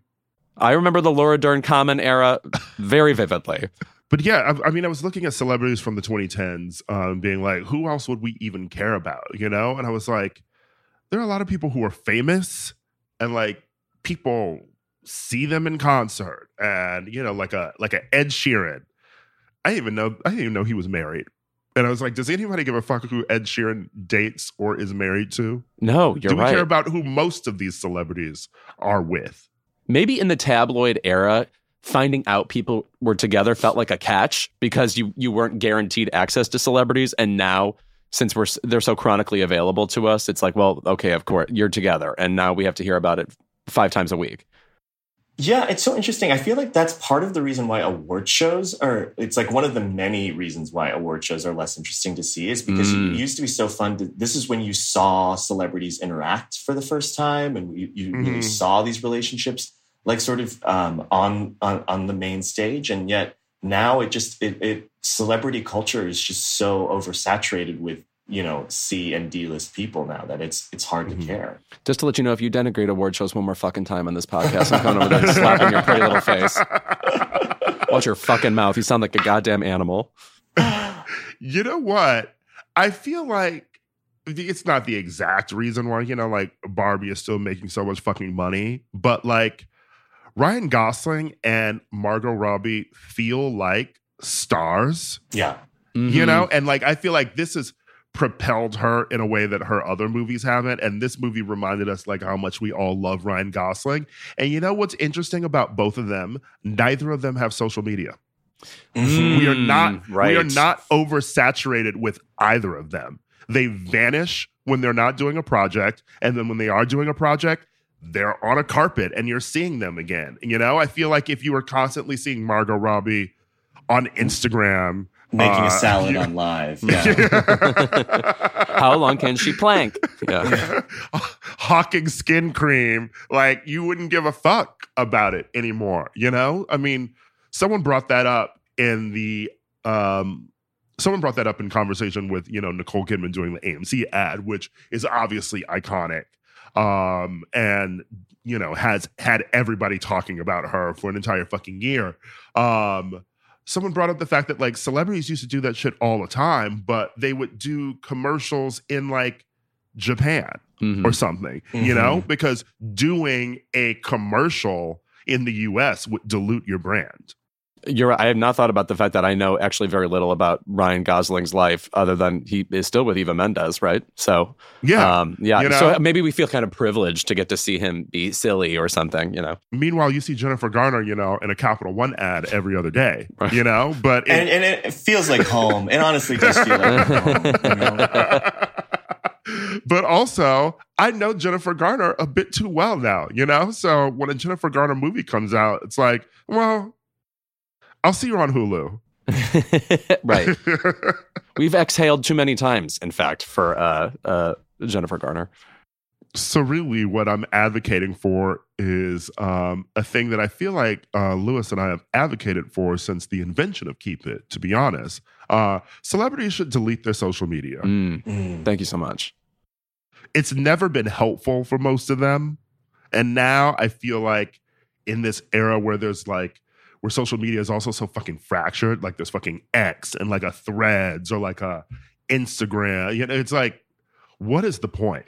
I was trying to use Threads the other day and I was like, they haven't even added like a search feature or these other things to it. And then I really was just thinking like, do I even really need to be downloading a new social media thing and using it and putting a new version of myself out into the world? No.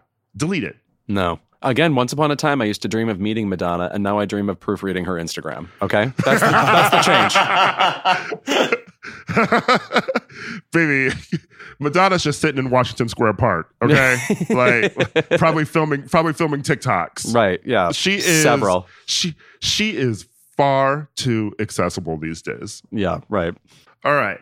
When we are back, it's our favorite segment of the episode. Keep it.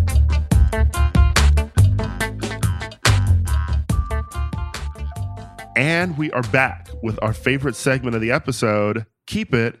Joel, as our guest of honor, why don't you go first?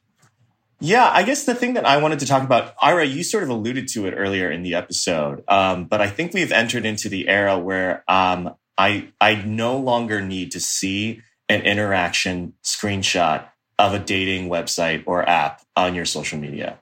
Like, absolutely keep those to yourself forever and ever and always. No one is coming out on top of these interactions anymore. Every single time someone posts a screenshot from Tinder or Grindr or any of these apps, it is always, always, always posting your own loss every single time.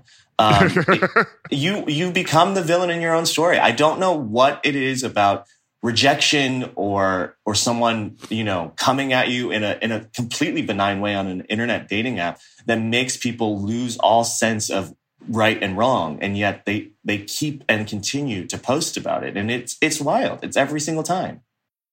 No, it's like the person who has to burst into tears in front of the entire cafeteria so that somebody will ask them about their breakup. No, get away from me. I'm eating my fries. Do people do that often, Louis? I went to a weird high school. We were born in the Midwest. People cried in public. You're bullying Josie Grossi at school. No, I feel like first of all, whenever someone posts like a Grindr screenshot in particular, it's usually you take two seconds to like take like a longer glance at it, and it's like you basically set up this conversation though so that you would have material to post online. There's plenty of every time someone posts a screenshot from Grindr, if you go to their profile on Twitter, without fail, that's usually all they do. And it's like you are not being particularly funny in your responses to someone. No. And then also it makes you seem weird because you're not actually on this app to find someone to create an interaction with. You're just farming content for people to respond to online. And I think that we've also just sort of lost the idea that human beings interacting with each other is always going to be weird because we're all different people. And someone saying sort of like the wrong thing to you or something that like sounds weird or maybe they meant something else is just like what it's like having a conversation with somebody. But now people take anything that seems almost weird and it's like, well, this person's demented. Isn't that funny? It used to be when you saw a Grindr screenshot, it was someone being sort of outrageously racist, or something a little bit more like black and white. But now it's sort of like, hey, do you want to meet up at this restaurant? And it's like, how dare this person ask me to travel away from my home to a different neighborhood to meet at a restaurant on Grindr, and it's always like, where it's impossible to see where they're coming from most of the time now, in terms of the person who's posting the screenshot. Right. It's people treating themselves as a reliable authority when it's like, I don't know who the fuck you are, or why the fuck you would post this, or why you think there's some cachet in posting a private interaction and then having the rest of the world, which is strangers, judging the interaction. Very strange. Yeah. It's sort of this idea that everyone thinks they're Carrie Bradshaw, like commenting on dating and sexuality. But what they always miss about that, at least in the original series, is that Carrie, and then as Candace Bushnell called herself, when she was writing Sex and the City, was a sexual anthropologist in her own words. Like, the Carrie in this story would go to the restaurant and meet this person because you're interested in finding out who this person is or what this interaction might be.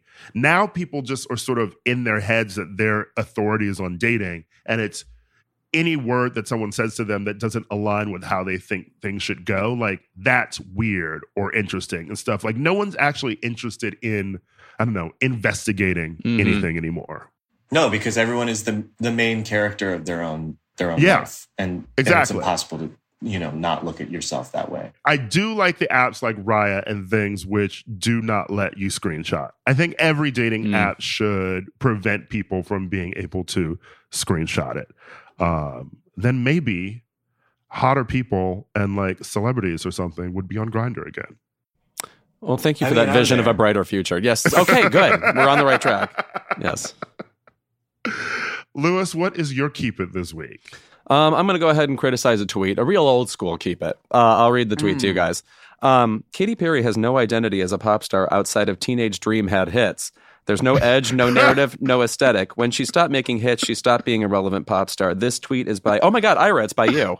I didn't even see that. Hold on. It's your face. Hold on. Sorry. This is awkward. Are you coming out as a Katy cat? I will say, when I saw Katy Perry's Vegas show, I came out a huger fan. That was a well-realized masterpiece. Yes, Joel was very much there. I have to agree, and I have to say, Ira, I think the thing you're ignoring about Katy Perry's brand is sketch comedy. I think out of all of the pop stars, I think she is our greatest sketch comedian. Yes. And the comedy of it all. And I'm saying that sort of jokingly, but the more I think about it, the more I actually connected to her Vegas show. There is like a whimsy, there is like a pageantry, like there is almost honestly like a Paul Rubin-esque. Yeah, definitely. Like especially to her Vegas show. Her Vegas show was definitely influenced by Pee-wee's Playhouse. And there is like that element of play that I don't think we're seeing outside of maybe a certain era of like Miley Cyrus, possibly. But like, I do think that Katy's distinct in that way. I think the thing is she's actually all aesthetic. It's like actually nobody has a more stronger aesthetic brand as a pop star than Katy Perry. Like this, just the goofballs. You're right. Like her Vegas show is like a combination of Honey, I Shrunk the Kids and the Kids' Choice Awards and Pee Wee Herman. And I think just what happened to her is the songs became worse.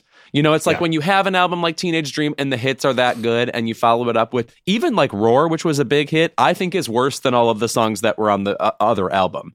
And I think just she hasn't, like even like Swish Swish, like these are all, like Bon Appetit, a song I defend. It felt a little bit like she had already done that before. So I think maybe what you're reacting to is she didn't expand her aesthetic or do anything interesting, fair. I will accept that. I do get that she is sort of all aesthetic. I mean, I haven't seen the Vegas show, but I mean, I did love the Super Bowl performance. And I did sort of like that early sort of fun, playful vibe she had, like Last Friday Night, like that video, or like even like California Girls. If she had leaned into comedy or the aesthetic and sort of went there, then I would be more on board. I think my main thing about Katy Perry is you can't really conjure up in your brain like what a Katy Perry album should sound like, like what her music sounds like, because you have Teenage Dream, which is basically Dr. Luke. And then you have, One of the Boys, which I thought was a bit more interesting as an album too. Like I felt like it was a bit more like Liz Phair. Like I felt like it was more rockish, and like she seemed like a really interesting figure when that came out. But each album for her, I think because Teenage Dream was such a big smash, has just been chasing whatever flavor is going to be like a pop hit. And when you're doing that every album, you're never going to establish sort of just what you do best. I think also, she's always trying to find something else, well, what you find might be bad. And what she found was bad. I think the thing with her is she was always going to fade eventually. The way that pop stars fade, like they, turn 36 or whatever, the magical age where you're not as interesting or interesting to the public anymore is. She just faded faster than expected, at least in terms of chart relevance. Well, and have either one of you guys dipped in on one of her seasons of American Idol? Because I will say, like, I'm a recent convert. I recently started watching the new seasons of American Idol, and she's kind of an excellent judge. Oh, yeah. She is sort of the de facto Simon in a lot of ways. And, like, yes, there's a lot of cheese involved in this. Now they're not nearly as mean as they used to be because of the way reality shows have shifted. But I will say, like, there is something very distinct about her style on that show, and it endears me to Katy Perry even more so than her music ever has, watching her be a judge on that show. Yeah, I think she's particularly valuable during the auditions where when someone is bizarre or gives a bad audition or something, she can sort of give you the like those like cartoon like scared eyes or whatever, and she is funny. She's funny in that context, I think actually the American Idol thing is interesting because, she's on that show and the way that Paula Abdul is on that show. And I think that maybe because of the era that Katy came up during, and also what the sort of like the feud with Taylor Swift sort of like elevated her a bit too in the sort of pop culture consciousness.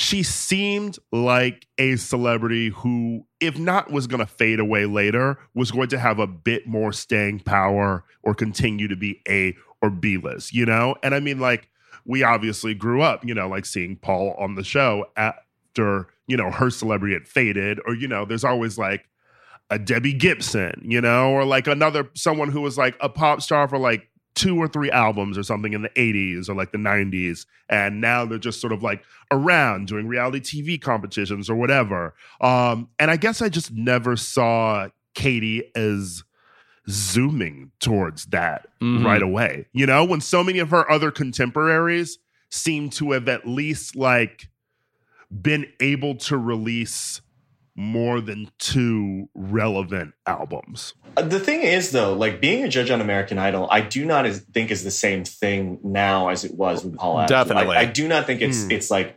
waving the white flag necessarily, because the way that those shows work now, it's so much less about the contestants and breaking like an actual star from the pool of contestants, and so much more about who they get to judge or coach those shows. Like The Voice is never like is not interested in producing a star at all. It is only interested in getting the biggest names to be those coaches now. And that's literally maybe the highest paying job on television at this point, the way Katy Perry gets paid on that show and the judges on The Voice. So you're right. It's like completely different, where Paula took seasons to garner a real paycheck on American Idol. But anyway, that's Ira, fair. What is your keep it this week? Well, I think you know what this is, Louis. Oh, so hit let's me. tit for tat. Okay. The tables have turned. The red table has turned. Your Barbie review. Oh, go ahead. Why did you hate this movie so much? It's weird for me. It's weird for me too that people have characterized it as hating. I just didn't think it was that good. I thought Margot was amazing in it. I just didn't think the message hit, and I thought the big feminist speech felt like AI wrote it. That's it.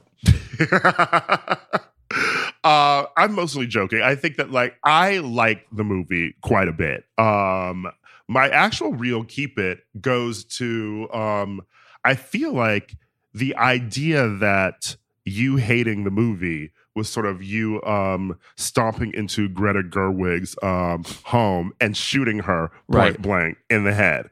I actually did not mind you not liking the movie that much. Matt liked it a lot. I feel like you two talked about that in a fairly fair discussion on the show. And here I was on vacation being bombarded with DMs from people being like, you better get on Keep It and defend Barbie. Girl, I do not care that much.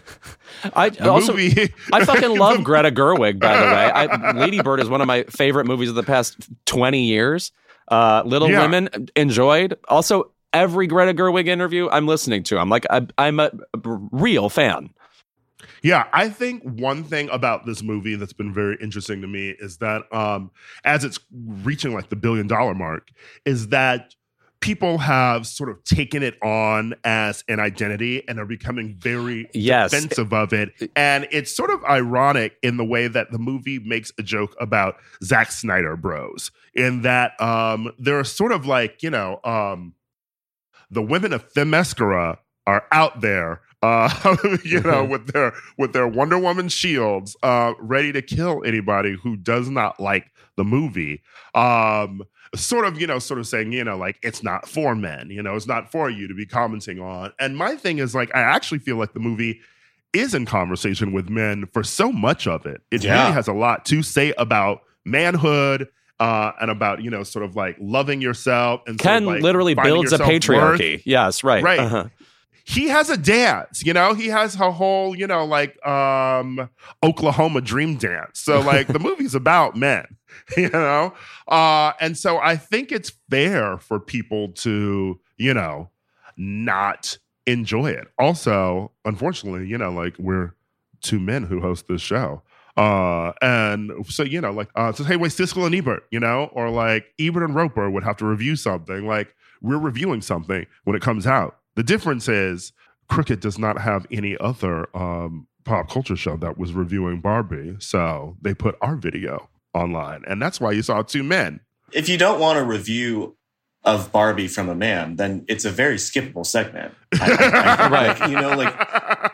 It's really easy to self-select the reviews. And we do this all the time. I think, like, I do this all the time with film criticism. I don't just listen to any review or read any review. There are people that I trust, and there are people that I'm interested in hearing about certain movies. And, like, you can't just be interested in Lewis's opinion about this movie if it's positive, it's very easy to just, like, if Lewis had given it a positive review, no one would have been saying, like, you're a man, we don't want to hear about your opinion on this movie. I think, like, it's very easy if you're in a place where you don't want to hear a man's opinion about this movie, which is totally fair, then, like, don't listen to Keep It that week.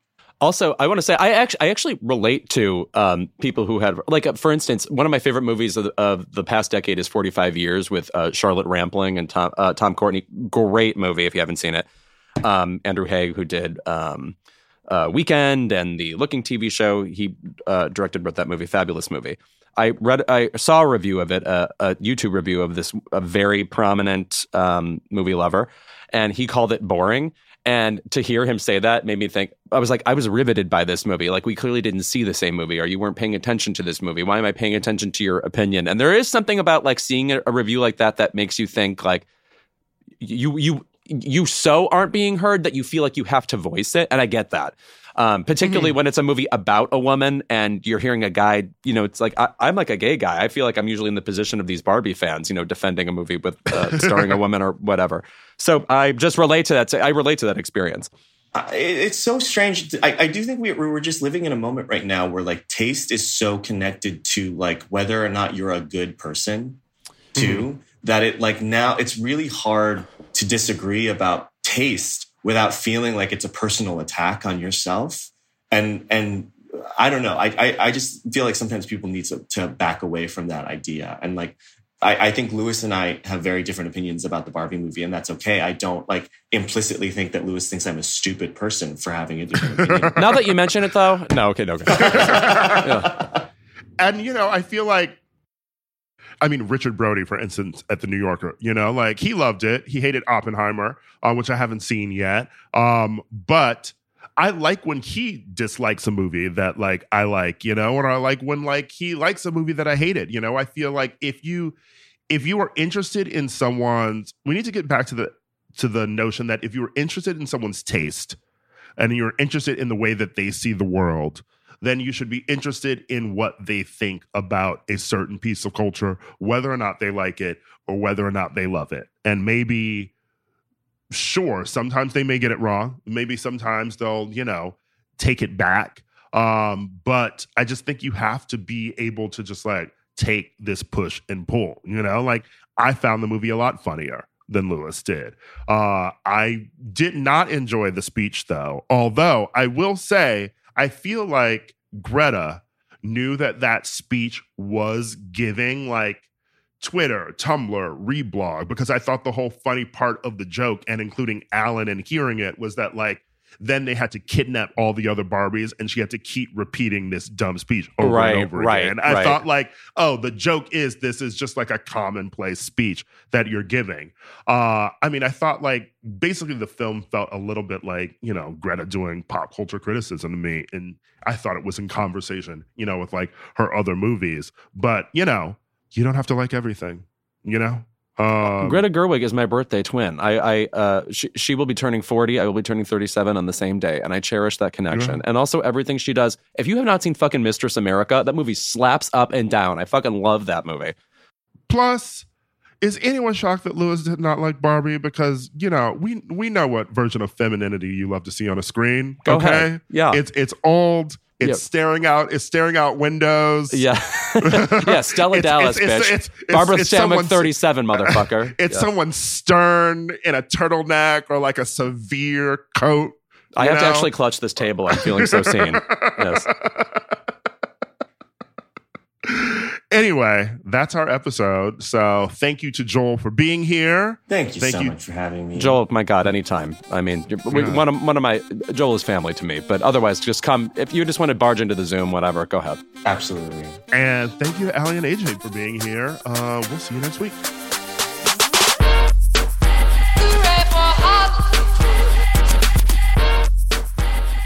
Keep It is a Crooked Media production. Our senior producer is Kendra James, our producer is Chris Lord, and our associate producer is Malcolm Whitfield. Our executive producers are Ira Madison III and Louis Vertel. This episode was recorded and mixed by Evan Sutton. Thank you to our digital team, Megan Patzel and Rachel Gajewski, and to Matt DeGroot and David Tolles for production support every week. And as always, Keep It is recorded in front of a live studio audience.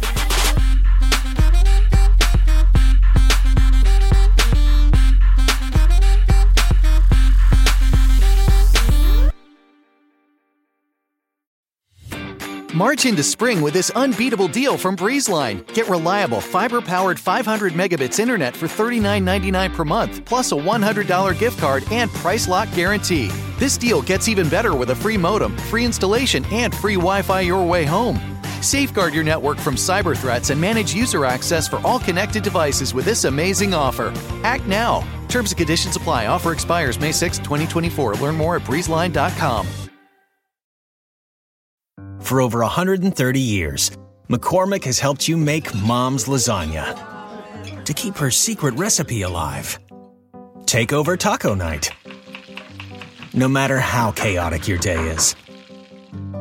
Conquer the bake sale, even if you get to it last minute.